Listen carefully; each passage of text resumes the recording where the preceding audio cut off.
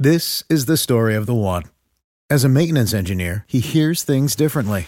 To the untrained ear, everything on his shop floor might sound fine, but he can hear gears grinding or a belt slipping. So he steps in to fix the problem at hand before it gets out of hand. And he knows Grainger's got the right product he needs to get the job done, which is music to his ears. Call, click Grainger.com, or just stop by.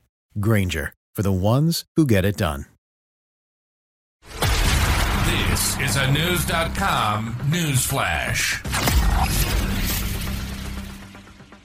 The Texas House voted Thursday to set rules for transgender athletes competing in college sports. When competing in sex-segregated sports, athletes must compete in accordance with their biological sex. State Representative Valerie Swanson of Spring said about Senate Bill 15. Swanson said the bill will not restrict the opportunities of student athletes, but some Democrats in the House said there's a larger issue. We are putting forward more senseless legislation that targets trans people in particular, State Representative Ana Maria Ramos D. Richardson said. It encourages discrimination and inclusion against transgender Texans. But the Texas Tribune reports 11 Democrats voted in favor of SB 15. One claimed afterward that his vote was misread due to a machine error. The bill officially passed by 93 to 49. Attempts by Democrats to add weakening amendments failed. According to bestcolleges.com, 14 states currently have laws governing transgender athletes in college sports. Rules in some states are in the middle of court challenges. Most Texas public universities told the Austin American-Statesman recently that to their knowledge, they have no transgender athletes. But a national uproar developed last year when transgender swimmer Leah Thomas won an NCAA women's title while competing for Pennsylvania. Thomas competed with the men's team for 3 seasons before that. The NCAA Board of Governors voted last year to change its rules, so transgender participation in college athletics would depend on the sport. Newsmax noted that people who report violations of SB 15 would have whistleblower protection.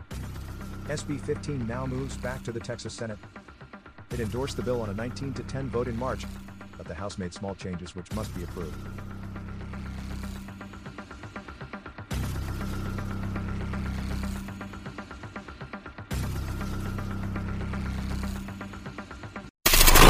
Knowledge.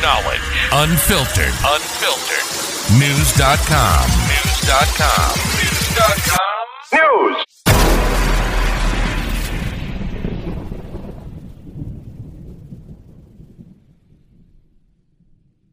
Save big money on everything for your next project at Menards. It doesn't matter what job you're up against. Works, cordless power tools, and lawn equipment have the power for you to get the job done faster and easier. The PowerShare 20-volt batteries run longer on a single charge, and they can be used with other tools. Check out Menards' entire selection of Works, cordless power tools, and lawn equipment. Plus the weekly flyer today on Menards.com. Save